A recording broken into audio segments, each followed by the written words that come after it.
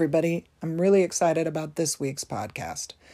I have a very special guest, Pippa Gordon from the UK. She is a dear friend of mine. We've known each other over 20 years. We met in Amsterdam in the early 90s, both of us on an adventure working with a relief and development organization. We lost contact for a few years and have reconnected in the last probably 3 to 5 years, and just over the last couple of years have started really talking and communicating more and more, which I am really thankful for, that over the course of our lives we can, people can come in and out, and sometimes we find each other again and develop something really beautiful. I was on her podcast last week, Inside My Wardrobe, that really has nothing to do with wardrobes, but you'll find more out about that in this episode. So you should check that out. And she's on my podcast this week. We talk about her work in the QVC, building community, what community looks like, a little bit on social media, and why community can also be your family. So please enjoy. Thank you for listening. Hello, and welcome to another episode of Soul Care with me, Angie Fatal, and my special guest, Pippa Gordon. We just did an exchange. I was on her podcast last week, Inside My Wardrobe. Did I get it right? You did. Okay. And now she's going to be on mine, and here she is. Pippa is a radio and TV host in Britain, podcaster, mother, stepmother, wife, and friend, and someone who is passionate about wholeness. Her wholeness, that wholeness came out weird. Her wholeness and providing a space where people can be free to be vulnerable and work toward wholeness without shame or stigma. Welcome, like Pippa. Thank you very much. It's really good to be here. And I have to just say, even if you weren't on my podcast last week, I would still gladly have been on yours. Thank you. But it is fun to trade.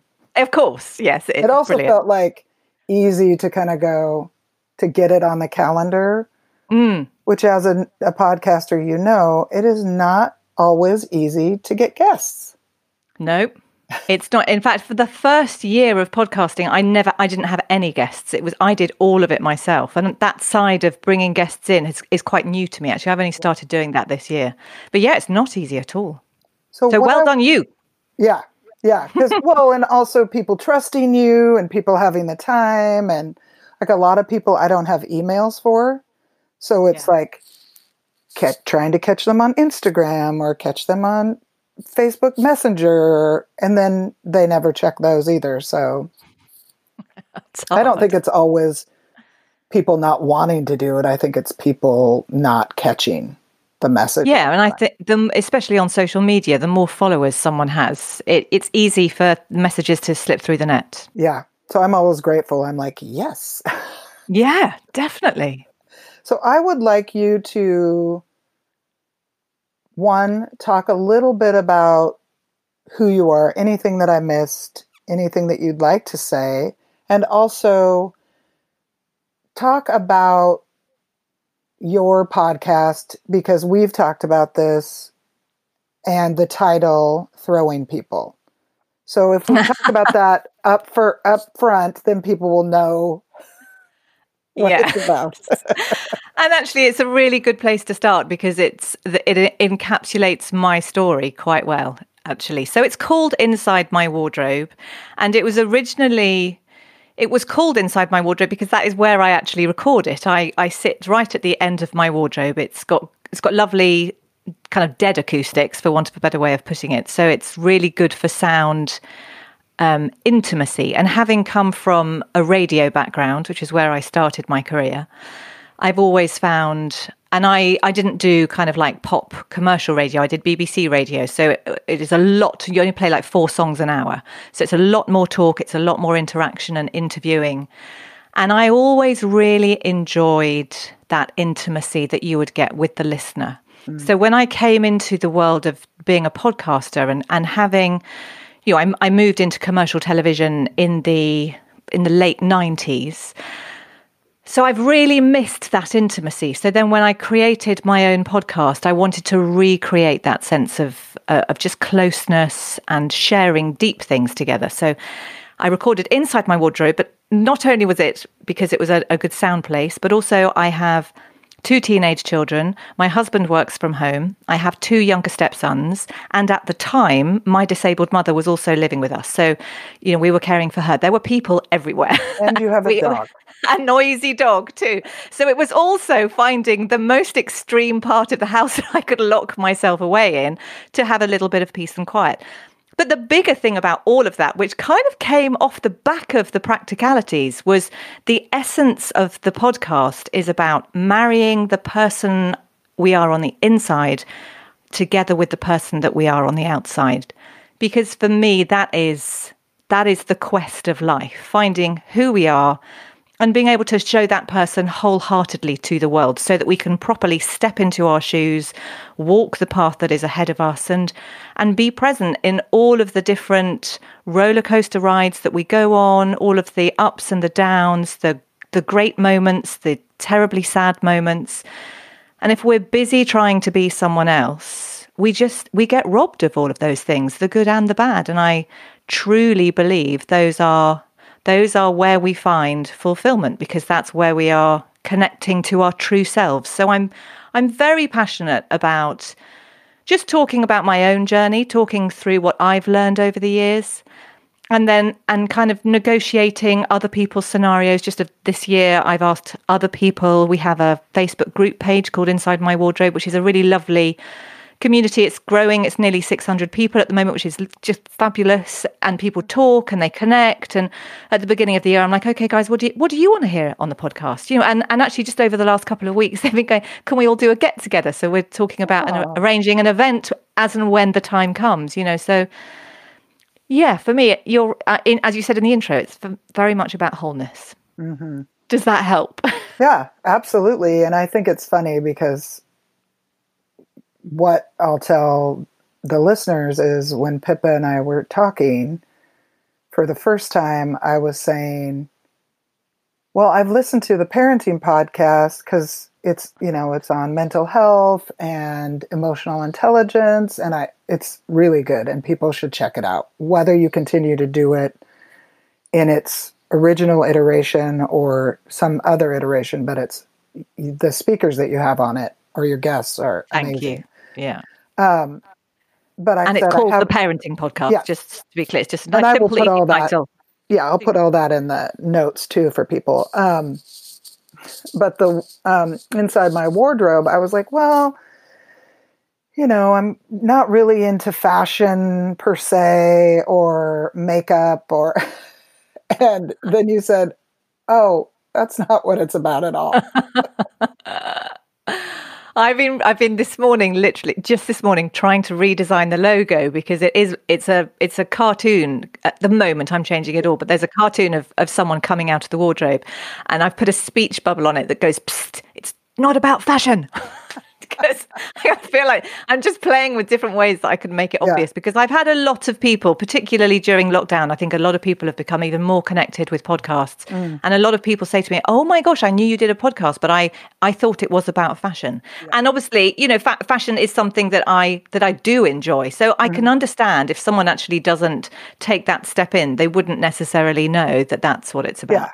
Like I love fashion and trends and thrifting, but I wouldn't talk about it every week. I wouldn't listen to a podcast about it. I wouldn't know where to start.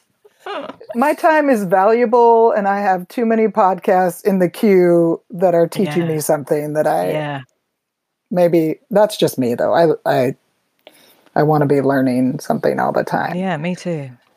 So one question that I have is, I see why people would make that connection because you are on the QVC in England. Yep. But I would also like to know what part or your story is a story of, all of our stories are a story of transformation, but you were very open about the transformative bits of your story, which also include sorrow and tragedy and all of it. And how does that story, how did that marry with the QVC as far as like, did you feel hindered in sharing those bits of yourself? Or I guess what I'm trying to say in not a very good way is it seems scary to me to step onto that stage and then fully embody who you are, because that stage seems like, for the most part, it's full of masks because you kind of have to wear masks. Yes and no, because funnily enough, when you are doing thousands of live hours, the masks quickly drop. I think you can really, when you watch something such as QVC, anything like that, when you're seeing hosts that are on air for like 2-3 hours at a time, engaging with lots and lots of different personalities and guests, you get to see how they handle difficult moments. You get to see when they're having a bad day. You do it. So I get what you're saying. We get to put all the shiny stuff on our faces, but I think it's quite exposed in that regard as well. But obviously you can share what you choose to or not, and it's always about being appropriate. I would say for me, I've also had a life as a singer-songwriter before I went into television, and one of the very first songs that I wrote for the first album that I recorded, which was called Treasure in My Backyard, the lyrics of the chorus go like this. Go, I found treasure in my own backyard. I was sitting doing nothing and it hit me really hard. I never need to dig on someone else's land. I've got all I need right here in my left hand. And it's left hand because I'm left-handed. And those lyrics came from a realization in my 20s. Would I have been 20? Might even have been my early 30s. So I'd come from a childhood which was highly controlled, where my father had really extreme fundamental beliefs that were just ridiculous. We were told that we didn't have a future. We were told that the world would come to an end by the time we were 20. We were not allowed to consider a career. We were not allowed to have dreams. You know, the concept of ever becoming a parent myself was just inconceivable because I wouldn't need to think about it. You weren't allowed to have feelings. If anything ever upset you, you were told to snap out of it. You know, there's just huge amounts of things. And I was one of 4. And there was, not only was there a lot of incredibly false teaching and I would probably go as far as saying brainwashing, but, you know, we've all got our own opinions on those kinds of things. But it's your story, so you can call it's mine, yes, I suppose. There was also a lot of violence in the house. There was a huge amount of mental abuse in the house. And by the age of 10, I was mother to my siblings. And I was having to fill the gaps that my mum wasn't able to because she was already quite destroyed. And it wasn't until I was I think I was 11 or 12, somebody said to me, you need to start being a child. And I remember being so very offended by that. And then it was a ridiculous comment to say to someone from such a broken family. Yeah. And then a little bit later on along the line, I was part of a church community where we were the problem family. You know, and I would see people crossing the road at a distance when they'd clocked us coming in a direction, or they'd like leave because we'd arrived, or, you know, it was different. My dad was incredibly opinionated and bombastic, and people knew what was going on behind closed doors. People didn't know how to deal with it. People that tried to deal with it very quickly had doors slammed in their faces and got very hurt. So it's not like people didn't try. People did, but when you're meeting a forceful person who is very powerful in their thoughts and their beliefs, it is a force to be reckoned with. Yeah. So for me, I am getting to your point. Don't worry. So for me, I keep going. There's no editing here. That whole process of going through my younger years and then my teenage years, and I was only ever accepted when I dressed the correct way. You know, I'm a very creative person. And so when I would start to feel good about myself or life, I would suddenly break out the crazy leggings and the Dr. Martens and the 3 earrings and all that kind of stuff. And that's when I would find myself being happy. But then all of a sudden, that's when I would be beaten back into line and I would have to go and put on the skirts and the raincoats and look all very prim and proper. So I had this constant battle. And I think that's partly why I do actually really enjoy fashion, because I found my freedom partly in fashion, because I was learning that I could express myself and find myself in these little nuggets, these little moments of when I played, because I hadn't got any other freedom anywhere else. I had no freedom at home.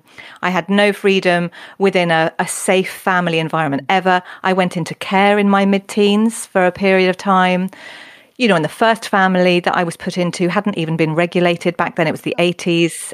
They were raging alcoholics. They were parents of a friend of the family. I say friend loosely. And I would lie in bed with 3 pillows over my head at night crying. I was so frightened because the wife would scream at her husband and throw things because she would be so drunk. It was horrible. And then I moved again to another family, which was a much more positive experience. So having kind of grown up through a lot of trauma, a lot of control, a lot of trying to figure out who I was, and a lot of trying to just, I got to that point. So I left home as soon as I could when I was 17. And then I had a good, and that's when I met you when I was, I think, 24, 25, something like that. So then I had a good 10 years, I would say, of kind of unpicking the tapestry, pulling everything apart. And I had to leave England, and we met in Amsterdam. The reason I chose to come to Amsterdam is that the control and the influence was so heavy that actually leaving home wasn't enough. And I realised that after about 3 years of leaving home, I was like, I have to go further. Yeah. And that's where I looked to go overseas and actually join a community where I could just be me and find out who that me person was. And that took me a very long time. So then when I fast forward to when I got the TV gig, in fact, even before then, the radio gig, I was still very fragile. I was still learning. But actually, the TV bit came in just after I'd written that album and I'd written those words. And I had sat outside in our house in London. We had a tiny little garden. And I just had this eureka moment of going, I can stop trying to be like other people now. It's like I had spent my whole life looking to other people. Okay, well, their life seems to be working, so therefore I need to do it like they do. And then it would feel all wrong and incongruent and just, so then I would move on to someone else. Okay, their life, and maybe I need to be like them, or maybe, and because we moved house so much, so every time my dad got confronted, we moved house. So I moved house more than 10 times before I was like 15. So, you know, there was never any stability. We were just, I was a person bobbing around at sea. But when I had this realization that actually I count and I matter and I'm okay and I'm enough and I've got all I need, I just need to let it blossom and grow. It's like I suddenly created this space around myself to expand, to breathe, to be, to feel. You know, I for so many years tried to do everything the right way and do as I was told. And I was constantly miserable. And I battled eating disorders for 10 years. You know, I had some really horribly abusive relationships. Some horrible things happened. And one day my body just stopped eating. I was always skinny. It's not like I wanted to lose weight. But it was an absolute textbook trauma response. My body went, no. There's no control in my life. Therefore, I'm taking control of the one thing I can, and it's food. And I stopped being able to swallow. And that started a 10-year battle with eating disorders, which I was still battling when I met you. I had an eating disorder when I met you. There you go. But it's one of the most secretive of things, isn't it? Of mental disorders. Yeah, I was trying to come out of it when I moved to Amsterdam, and then it took, you know, after Amsterdam, I moved to South Africa, and I was much better in South Africa. And, but it took a long time because it is the one thing that you can control is food, but you have to eat to survive. So it kind of feels like a punishment. Yeah. Yeah. Oh, food becomes this riddled. Yeah. Oh, it's a monster, it eats away at your brain. It's awful. Yeah. So through all that, when the television thing came along, I think the timing was so right because I discovered that I had everything. I hadn't learned it, not by any stretch of the imagination. I still didn't know who I was. But actually to work in an environment So I was quite lucky in as much as I'd already done loads of radio, and actually I've been on stage since I was about 4. I'm a natural performer. It's something that I love. I love being on stage. I love communicating with people. I've just always loved that. No matter what's gone on in my life, I've always been the one that's gone, yeah, I'll take that role. I'll be on stage. Yeah, that's me. Thank you very much. And I think in many ways that was a survival technique at first. Yeah. But it's very much part of my DNA. So when TV came along and I just took to it like a duck takes to water, very quickly I would walk in the building and people would go, oh, yes, it's you. Oh, it's so good to see you. And I'd never had that in my life. Wow. And to suddenly be in an environment where I was appreciated and valued and, and also without wanting to sound too cheesy, it becomes a family when you work long hours with people and things like that, especially, I've done it now for over 20 years. You go through a lot together. We've all gone through having babies, divorces, deaths, illnesses, breast cancer, all kinds of things. We've walked these journeys together. So I would say that actually television for me, both my colleagues and also many of the viewers, because they are very, very loyal, have walked that journey. And it's funny, I know you want to talk about community at some stage today. I think, that community started back in those early days. And I think when social media came along, it wasn't so much a shock to the system. It was an extension of what I already knew from having letters and so forth from viewers. Because you're also getting phone calls, right, with QVC. Yeah. So you're talking to people. And also, if you think of radio, BBC Radio, a radio show is very interactive. You have loads of phone calls in every hour of the show. So, yeah, totally. So that has all become very much part of my journey to wholeness through every aspect of my life. If I look back on it now, it's quite interesting to see how it's worked itself out. Yeah. There were 2 thoughts that I had in your story. One, the thing that the person said about, just be a child. And we've talked about this, and I've talked about this on this podcast of being somebody that raised my siblings. To be a child when you are raising other children, or even possibly if you're not, but that's not the okay thing to be, makes you a target and makes you vulnerable. Well, I think for me, what it did is the expectation of you being that miniature grown-up means you have to manage your emotions.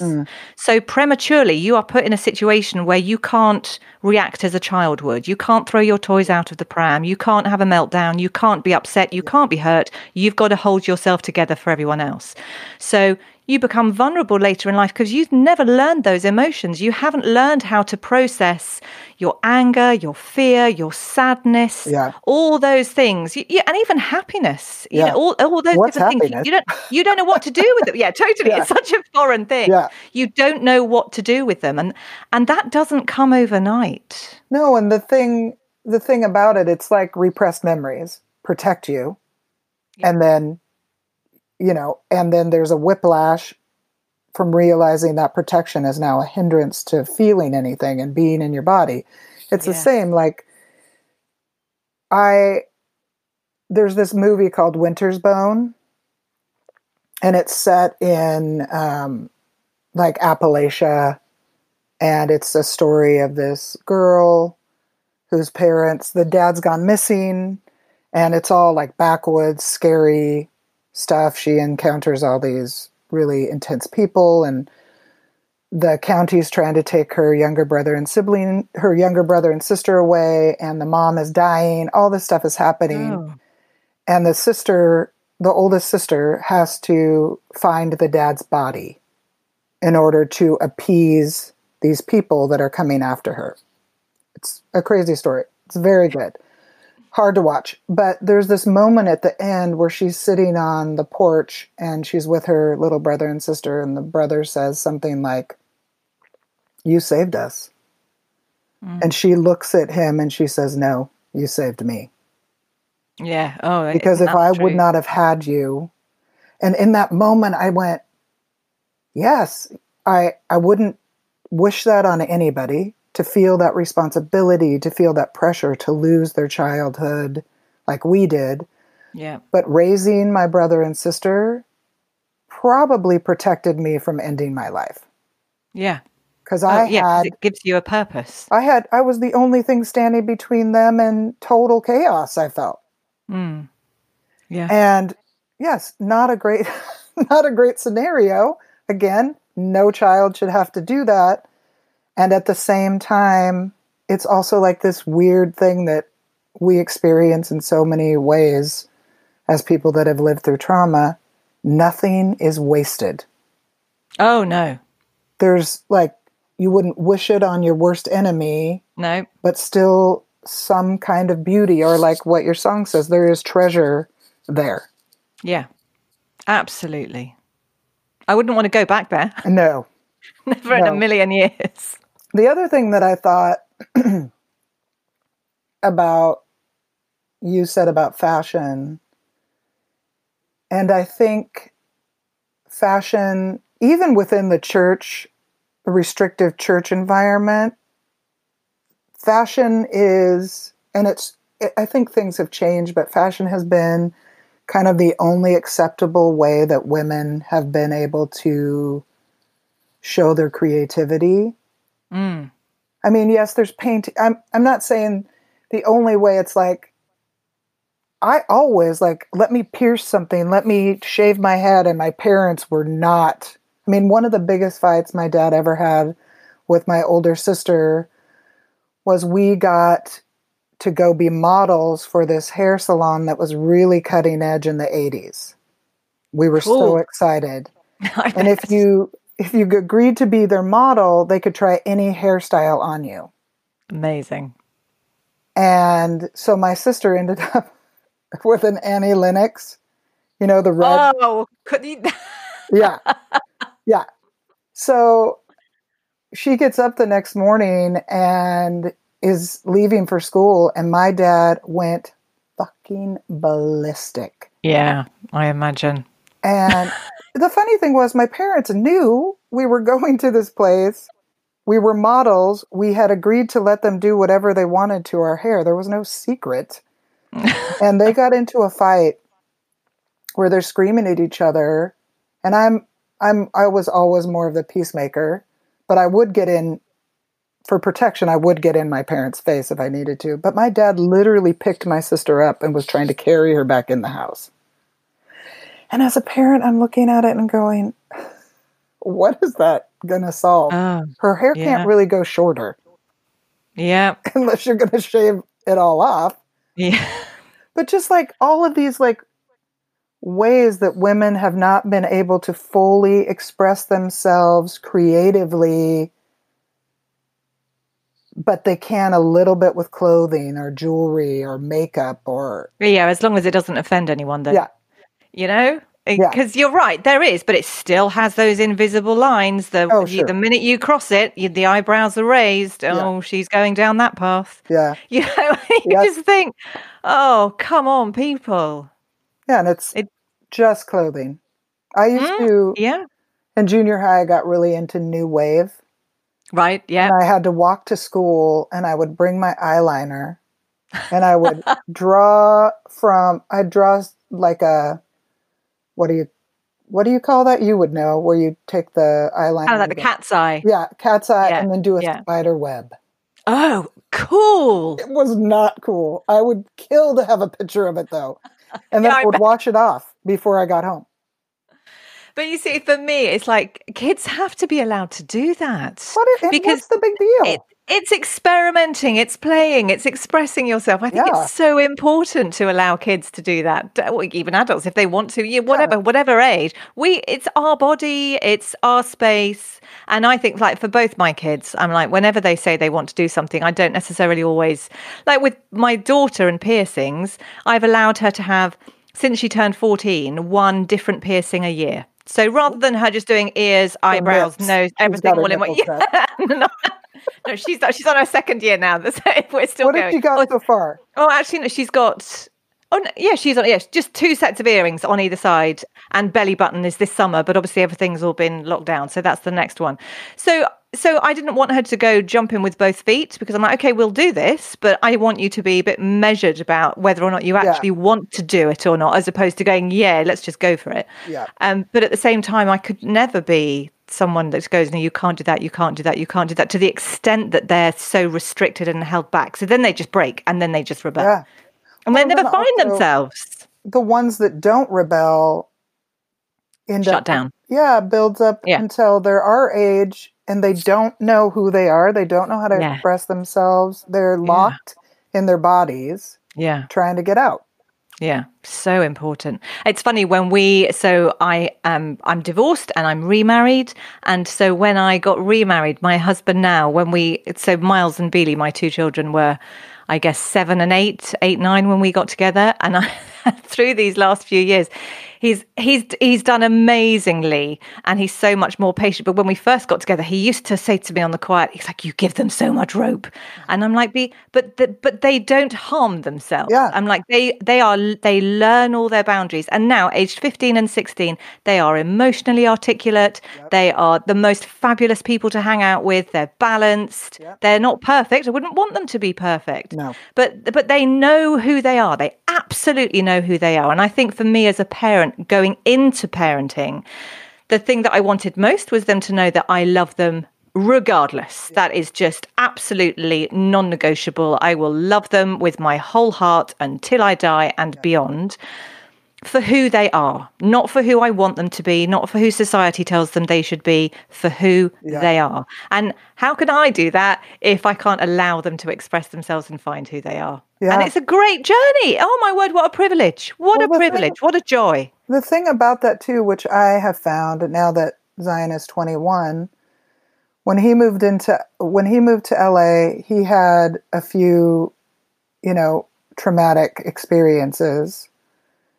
And the thing that I learned is the proof is in the pudding that we're talking about. That rope that you're giving them, that ability to challenge your parenting and to talk it through. Like my dad and mom I couldn't challenge anything. If I challenged, it was, this is the law, it's our way. Yeah. And I want to teach them how to have a conversation, have an argument. Yeah. We would say, okay, if you don't think this is the way it should be, then you need to negotiate. We taught our kids how to negotiate with teachers, with ourselves. But the beautiful thing is watching, because now Zion is far away, he will call us and he will tell us if something bad has happened. Yeah. And he will ask for help. And he will feel confident to negotiate his way through all these different scenarios, rather than going, "Oh, what am I allowed to do?" He'll figure it out. Because he's not a failure if it didn't go exactly as planned. Of course not. Absolutely right. No, I love it. It's funny, the whole allowing them to thrash things out with you and with each other. One of my worst parenting moments, but at the same time, one of my finest parenting moments, in as much as it makes me laugh so much. Last year, I took Miles and Beely for a walk. And one of them went for the other. She, I've given it away. But Beely, basically, she just, as we were walking along and just talking about this, that, and the other, suddenly something that had been bugging her for a while came out about how Miles had been talking to her about something. And they started to thrash it through, and I just stepped back and I let them do it. And it got quite feisty. And then one really swore at the other, and I just burst out laughing. And they both stopped. And I know it wasn't my finest moment. I get that. And they were so confused. And they were like, what's wrong? Like, because most parents would go, "Don't you say that word." Yeah. But I was so overcome with joy at the fact that they felt free enough to tussle it through to the end. I was just beyond myself, because I was never allowed to you say, question, have feelings contrary to what's acceptable. And there I could see my children really properly pissed off with each other, telling each other so, and figuring it out and getting to the other side. I'm like, hooray. Yeah. Well, and you taught them how to do that, because one of the things that we noticed is if Todd and I would have a fight, And then, one of the kids would come up and they'd be nervous. And, Todd was really smart. He would say, we are arguing. Do you argue with your brother or your sister? Yes. Do we let you work it out? Yes. Do you always work it out? Yes. We need the same space to work it out, and we will work it out. We know it makes you nervous.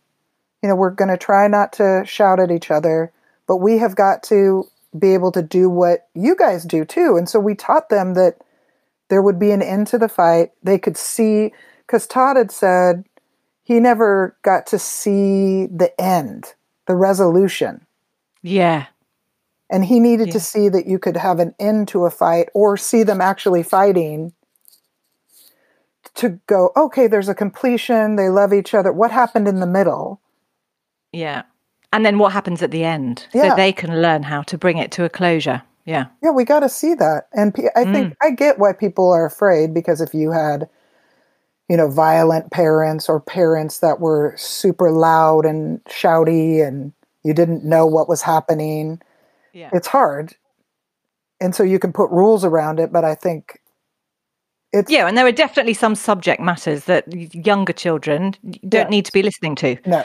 But at the same time, to shield them from all disagreements, I don't think does them any favors. No. So I'm going to segue. Okay. I did want to talk, because your community, because when I asked you this question, you were like, community? Your community is a very unique community that most of us don't have.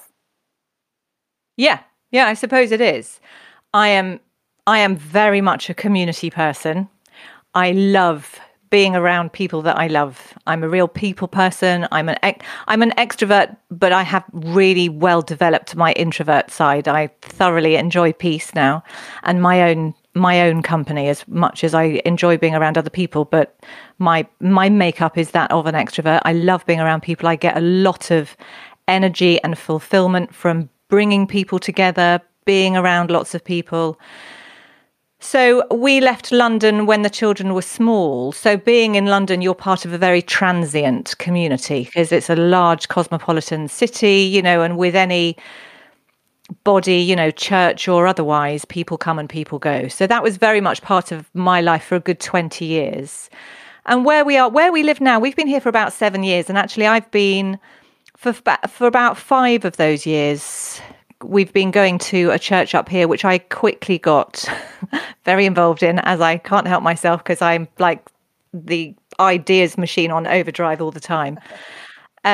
So we were very involved in church for a while, but actually as of last year, having had my mum live with us for a year and I was still doing everything church-wise and I still work down in London and I've got my kids and stepkids and all that kind of business. It was a lot and I was spinning a lot of plates.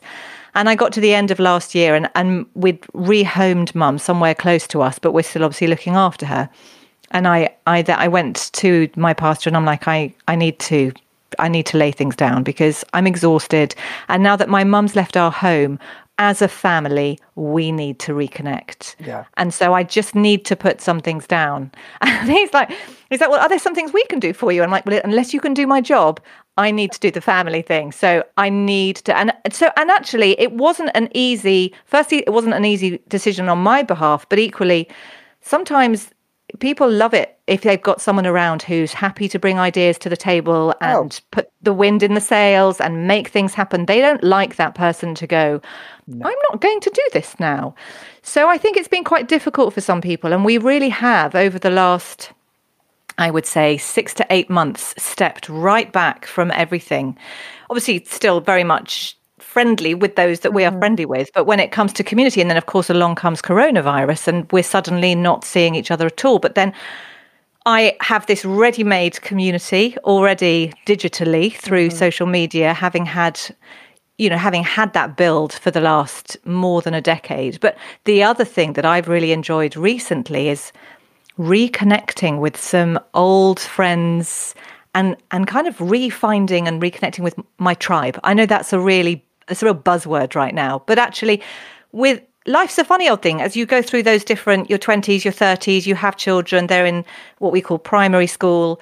you're in with the mums and the dads, and you have your school run friends, and then that community, when they go on to high school, that community often just dissolves. And we live in quite a rural community. It's not like everybody's all living in the same town and stuff. Everyone's quite well spread out where we are these days. We're just outside Stratford upon Avon in the Midlands.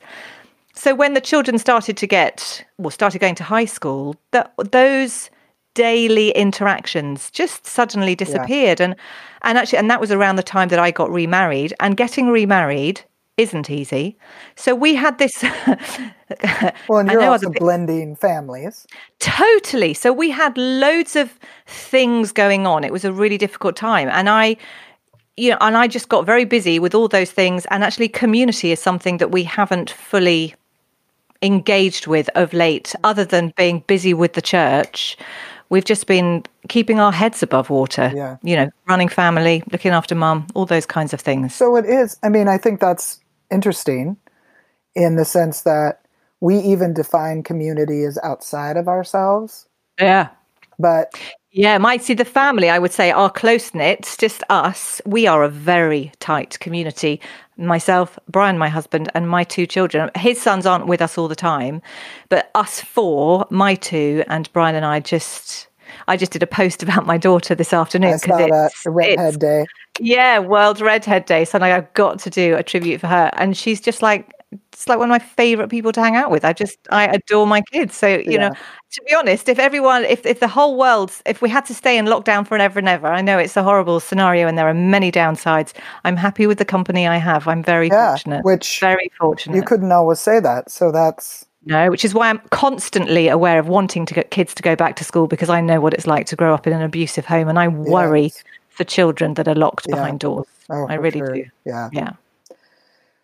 So one of the things that I was thinking about is not just your community in your home and your family. So I would like you to talk about that too, but maybe your online community, because you are actively engaging with people. You're not just posting stuff and then not responding. You talk to people that ask you questions. Yeah, I always respond. Yeah. So what have you seen, both positive and negative, that shifted and changed for your family in this time, and then maybe for your online community? I think, again, family-wise, we have been really lucky. My husband works from home already, so he hasn't had a major change in his lifestyle, although he is a raging introvert, so he does feel invaded, which is a bit tough. Yeah. So then there's my son, who is 16, so he was of the year group. We have GCSEs over here, so I don't know what the equivalent is for you guys at 16. We don't really have an equivalent until they graduate from high school. And they take or their senior year, they take the, I forgot what it's called. They take a test to get into college. So it's that kind of level. So you can stay on at school to do your higher exams, or you can leave and go to college. So it's still quite a pivotal rite of passage to do your GCSEs, because they're kind of like the ticket onto the next phase. So he's had all that cancelled, but he was really lucky because he had a Saturday job in the local butcher, who has stayed open all the way through lockdown, because we are a quite rural community. So we have one supermarket and the butcher. So there's just been essential. Yeah, there's been a couple of little food places that have remained open, and the butcher is one of them. And so he's been pretty much working full time, which is amazing, because he's had no school to keep, because the exams were cancelled. There was no schoolwork or anything coming. He would have just been, I would have had a daily battle of how much screen time he's like on his PC. I was like dreading it. So that's worked beautifully. Then my daughter... Plus he has a purpose, which feels good at this time. Absolutely. And he's going to be starting to learn driving in a few months. So he's now being able to save for a car. Nice. And he goes and delivers to people that can't leave their homes, and he drops off, lamb chops and sausages. They love him. Yeah, totally. So it's really good. And he's learning lots too. So, he gets really excited when he learns how to take a transaction, or when he's taken a phone order. It's like, Mom, I did my first order today. It's great. He's growing up massively. And actually, I think it's done him the world of good, because he's not your cookie cut child at all. I shouldn't really call him a child or young man anymore. We had an autism diagnosis with him a number of years ago. he hasn't been completely, he's not far along in the spectrum, but enough that he had hurdles to deal with, that he's learned to manage over the years. And exams have always been a very stressful thing for him to be part of. You being in a silent room, he'll hear people's pencils and all those kinds of things are so much more exaggerated. It creates a huge amount more stress to handle. He'd have dealt with it. He would have handled it because he's done very well at learning to manage these things. But the fact that he hasn't had to, and he can come out of the school system, which he really has not enjoyed, and enjoy a little bit of freedom, to then go back in September, I think he'll go back a really, a much more mature young man. With all of this experience. It's done him the world of good. So then there's my daughter, who's 15, and like me, is an absolute extrovert, loves being around people, loves loads of noise, loves listening to music, so for her, it's been the hardest because she has not been able to. She goes to another school, which is at a town further away, which has a much larger catchment area. So the majority of her friends are 30, 40 miles away. So you can't even bump into them walking down the street or, stand outside a window and have a conversation. So she's had to rely on using Snapchat and various other school forums in order to talk to her friends, but really it's never the same. So she's been my little shadow, really. I've tried to do as much as I've been able to do with her, whilst also balancing work for myself and looking after my mum and driving up and down to London and that kind of stuff. So I think it's been the hardest on her. She has good days and she has bad days. She's brilliant in as much as she's developed she's trialed different ways of making it work. So when she found herself slipping down the hill and feeling rubbish, she would go, right, how am I going to stop? She tried baking for a bit and then she got bored with that and we were all saying our jeans were too tight. And she tried list making and then she tried a routine of this and then we tried turning that on its head and then she put a tent in the garden so she had a different place to go to. So, she's done lots of different things that worked really well, actually. So it's not easy, but she's tried her best to keep on top of it. So, that's kind of how we've dealt with it. Interesting, too, because I hadn't thought about that until you were talking about Beely. I think, and I am not somebody that's trying to find the positive of this. Right. I don't think people should have to. There's that thing that people slide into where they have to turn something into a positive, and I think we can just let it be shitty. Let it be, and that's okay. Yeah, and it's different for everybody. Yes, but one of the things that I had not realized until you talked about that is what it is teaching, or potentially could be teaching, this generation that maybe our generation didn't really learn in the same way, but we had different things. Like, we didn't have screens like they have. Most people had to go out and get jobs, even if, I got a job. I had a job before I was legally allowed to have a job. Me too. So I worked on a pig farm when I was 10. Oh, wonderful. I looked after the farmer's newborn baby. Oh. For like 50p a day or something ridiculous. And I worked the whole summer holidays to get myself a tape recorder so I could listen to music. So it's teaching them, and yes, there are so many layers to this that are traumatic for so many kids. So we've already said, yes, I want this to be over because there are people in horrible situations living with unsafe people. Yeah. So my thoughts about that do not shift. As well as having thoughts about that, I can also see it is teaching different ways of self-soothing that maybe they didn't have. Yeah. Like Beely's, expressing her creativity, and when that doesn't work, she's like, okay, maybe there's no judgment. I'm tired of baking. Now I'm going to try this, and I'm going to try this. And so, and that's being a human in the world, is having to think on your feet and try a different mode of self-soothing, or this therapist doesn't feel right to me. I'm going to try a different therapist if you have the privilege to go to a therapist. And if you don't, I'm going to try this thing online. And if that doesn't work, I'm going to try this. It's teaching them that they don't have to give up after one try. Oh, yeah. Absolutely. Yeah, definitely. I've seen that with Beely over and over. and over again. And I've been really impressed at actually how determined she's been with that. She's kept on going, and then she'll revisit things that didn't work 2 weeks ago. She'll try it again. So, and that's got nothing to do with me. That hasn't been my suggestion to her at all. It's been an absolute determination to make it work. And I think resilience and finding those tools that help us develop that resilience has been massively important over this time. Massively important, because no matter what your personality type, who you are, everyone has difficulties right now, one shape or another. Yeah. Oh, definitely. So that's a good segue into what I would like to kind of just double speak. Segue and transition into is one, did you have a self-care or spiritual practice that you did before? And if you had that, has that changed at all? Basically, I think you've heard me talk about, like, I have a list of things that I do. And during the quarantine, it's felt like some days I've had to throw everything. Maybe I would split it up during the week. Like some mornings I would do mindfulness, and some mornings I would do a led meditation, and sometimes I would do silence and solitude, or I'd go on a walk. And I have all of these things that I do to enhance my emotional well-being while also helping me contain myself. Yeah.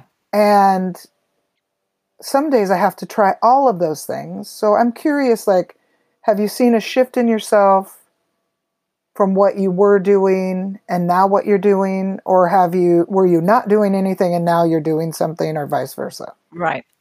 So I would say my life, it's funny because I have continued working all the way through. Yeah. So I have not had to deal with being locked in my house. I've still been driving up and down to London 2, 3, 4 times a week at times, mainly 2 for me.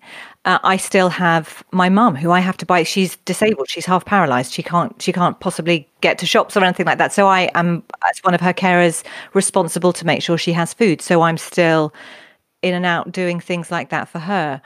I have my favorite people around me all the time. It's not like you and not all of your family's under one roof, and that can feel really stressful. So actually we can all hunker down together. And just yesterday we went for a beautiful walk together, and it was just lovely, and we've had movie nights, and we've done dinner parties, and we've played games, we've done lots of things together. So in many ways, my lifestyle, my life pattern has stayed the same, because I've still had to do a lot of the things that I would ordinarily do. And in that process, I would say for me, a spiritual practice, an absolute given for me for a reset is always walking in the woods. I hate not being able to be around trees. Yeah, there's something for me, and trees and woods and a forest, and just, I'm really lucky that I have a horse. So one of the things that has always been really good for me is just putting the world behind me. Beautiful, Beth. Just go out, and obviously not during lockdown. There was a time that we weren't allowed to do that. We are now.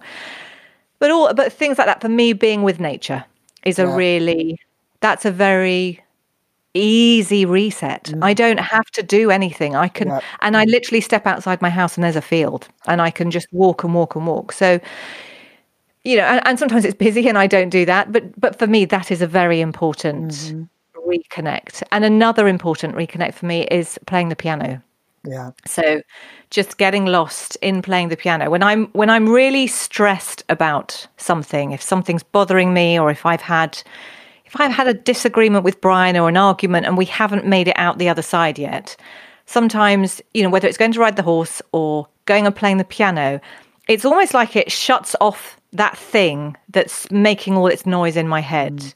And I go away somewhere where I can just reconnect with everything that balances me out. And we always talk about the back office.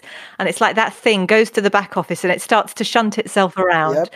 And then when you're ready to go back to it, it seems to have filed itself a little bit better. And it doesn't look so chaotic. And you can deal with it in a much more level-headed way. So I would say piano playing and walking. And my third one, because so my round trip to London is just under 200 miles. So I have a pretty long, pretty much between a 4 and a 5 I hour have drive. been on your freeways. There's a Yeah. lot of traffic. Although it's been blissful during lockdown because there hasn't been a lot of traffic. But genuinely, I'm in the car for at least 4 hours in each day that I work, 4 to 5 hours. And so that is a really depending on how I feel, it could be that I listen to a podcast. It could be that I play music at top volume and sing my heart out. Just the other day, I had a Lady Gaga song from A Star Is Born, literally the whole way from here to London on repeat. And I just sang and cried and sang and cried. And I just needed that release. Yeah. And for me, the car on a motorway, no one can hear you. Yep. No one can really see you. It's that it's a blissful place of mine. And it's just me space. So all those things have continued. But what I would say is during this time, whilst none of that busyness has changed, I have been profoundly affected by the noiselessness of the world around me. And somehow I have found time because of that. And I have started to read like I haven't read in years. And I've sat in the garden. We have beautiful weather at the moment in England. Yes. We've been really fortunate. The whole time has been gorgeous, pretty much. So I've been sitting. I've been lying in my hammock. I've been reading, and I possibly think for the first time in my life, seen the value in stopping. And I've never seen that. I am 7. Yeah. So I've gone through the. You did figure it out. Yeah, I did. I've got so much 3 and 8, but I am a 7. Well, the whole time you were talking today, I'm like, I was like, I think she's a 7, but you do have a lot of 3 tendencies, and some of that could just be the field of work that you've been in. Yeah, maybe navigating that. But yes, I'm married to a 7, and you and I are the lover's archetype. Oh, how about that? Because that's what Richard Rohr told Todd and I when we met him. Oh, did you? He was that was amazing. I was with all these people, and we were getting a book signed, and I happened to be with quite a few 7s. And I'm bending down to have Richard sign my book, and he's like, "Are you guys all 7s? You are. I love 7s. 7s are so amazing." And I'm like, "Richard, I am a 2. Give me some love." And he's a 2, isn't he? Or is he a 7? He's a 1. Okay. And he looks at Todd, and I said, "Yeah, we're married. He's my husband." And he goes, "Oh, you're the lover's archetype." And he goes, "What? I mean, I don't mean sexually." And I just looked at him and I go, "Well, we are married." So what does he mean by that then? Well, I'm sure he has a way more, a way better way to explain it than I'm going to explain it, because he didn't explain it to me. All I can gather doing, the work that I've done around the Enneagram is that we understand each other. So for some reason, whatever is in the 2 is similar in the 7. Oh, and so I can empathize with Todd, and he can empathize with my need to be loved and to be seen. And I can empathize with him. There's just so many connecting points with 7s. Plus, most of my friends are 7s. They've got all that, they've got the energy. They'll go with me. Yeah. But it's interesting because Zion is a 4. Okay. And I go to a 4 in integration. So in health, I go to Zion. So I feel very lucky because I get it. I get his neuroses. I get his... I can see where he's coming from because I have that. And then in disintegration or stress, I go to Brennan, an 8. Oh, interesting. So and my sister's an 8, so I can also see her side of things, the way she sees the world. I just feel really grateful because it's just how it played out in our family, and it's helped me kind of be able to empathize with my children. But you and I are the lover's archetype if you're a 7. So I have only stumbled on the Enneagram, I think, in the last year. So I feel like I'm only scratching the surface, but it, to me, feels like one of the more complete. I know it's ancient, but Yeah. it's a very helpful tool for Yeah. understanding yourself and your motivations, and and where you go in times of positivity or growth Yeah. versus not. I find it's fascinating. Yeah, I think I am resistant to personality tests, but this one feels more fluid. Like the goal of the Enneagram, if there is a goal, is you're supposed to look like all of the types. Yeah, and it's growth, isn't it? Yeah. It talks a lot. And the thing is, for me, with a lot of personality types, is that it's almost like you get a lid put on you. You're restricted, and you're like, well, sorry, this is who I am. You take me or leave me, and it becomes an excuse. I've seen people wear things as badges, and that's not helpful to anybody. No. But the Enneagram doesn't do that. Nope. Well, I'm excited for you. I have a stack of books that I can recommend. In fact, I just tagged you in one today on Instagram that somebody. I saw that one. I don't know what it is. Oh, did you? Oh, no, I'll have a look at it. But when I started lockdown, or when we started this, Brian, my husband, is an absolute bookworm. Being an introvert, he plows through books each year. Whereas I'm someone who I feed off all kinds. I get very interested in lots of things. I have zillions of ideas, and I'll constantly go, oh, I need a book on that. I need a book on that. And I'll buy these books, and I will literally thumb through it, go, right, got that, put it down. Yeah. And that's what I'm married to. There you go. Yep. So I thought I'll go through my bookcase, because Brian always says to me, why don't you just get rid of a load of your books that you haven't read? Because it's just pouring guilt on you. I'm like, no, it's a sea of knowledge I'm yet to tap into. So I pulled it. Actually, I was surprised. There was only 23 books that I hadn't read. So I pulled them out in a pile, but then I must have ordered about 10 books during lockdown, because I've got time to think. Yeah. My brain, I'm trying, I'm like, oh, I need to do this, and I need to research that. And Yep. Sounds like a saying that. Yeah, I am also loving the piece, though. Yeah. So the books are piling up. I will not race there. Well, I do want to say I want to honor your time, and I am so grateful.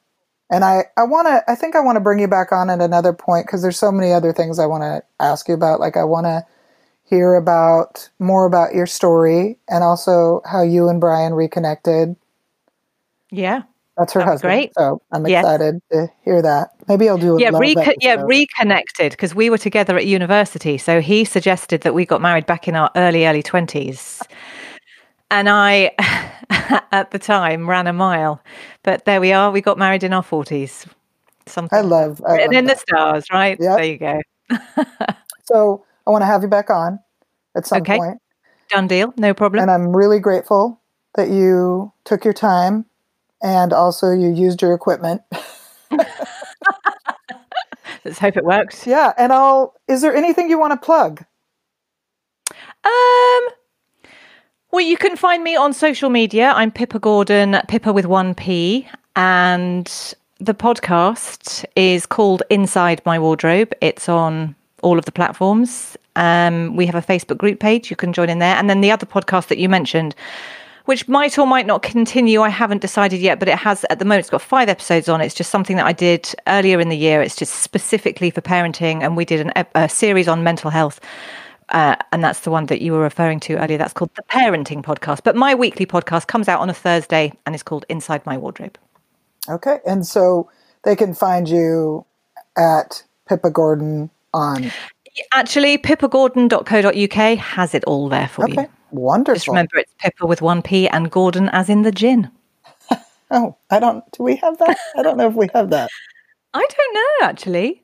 Oh, maybe that only works in England. Well, any British people listening will know what you're talking about. They will. So remember who you are. You are worth knowing. You are worth loving. You are worth being in this world. I love that so much. Thank you. Thank you. Yeah.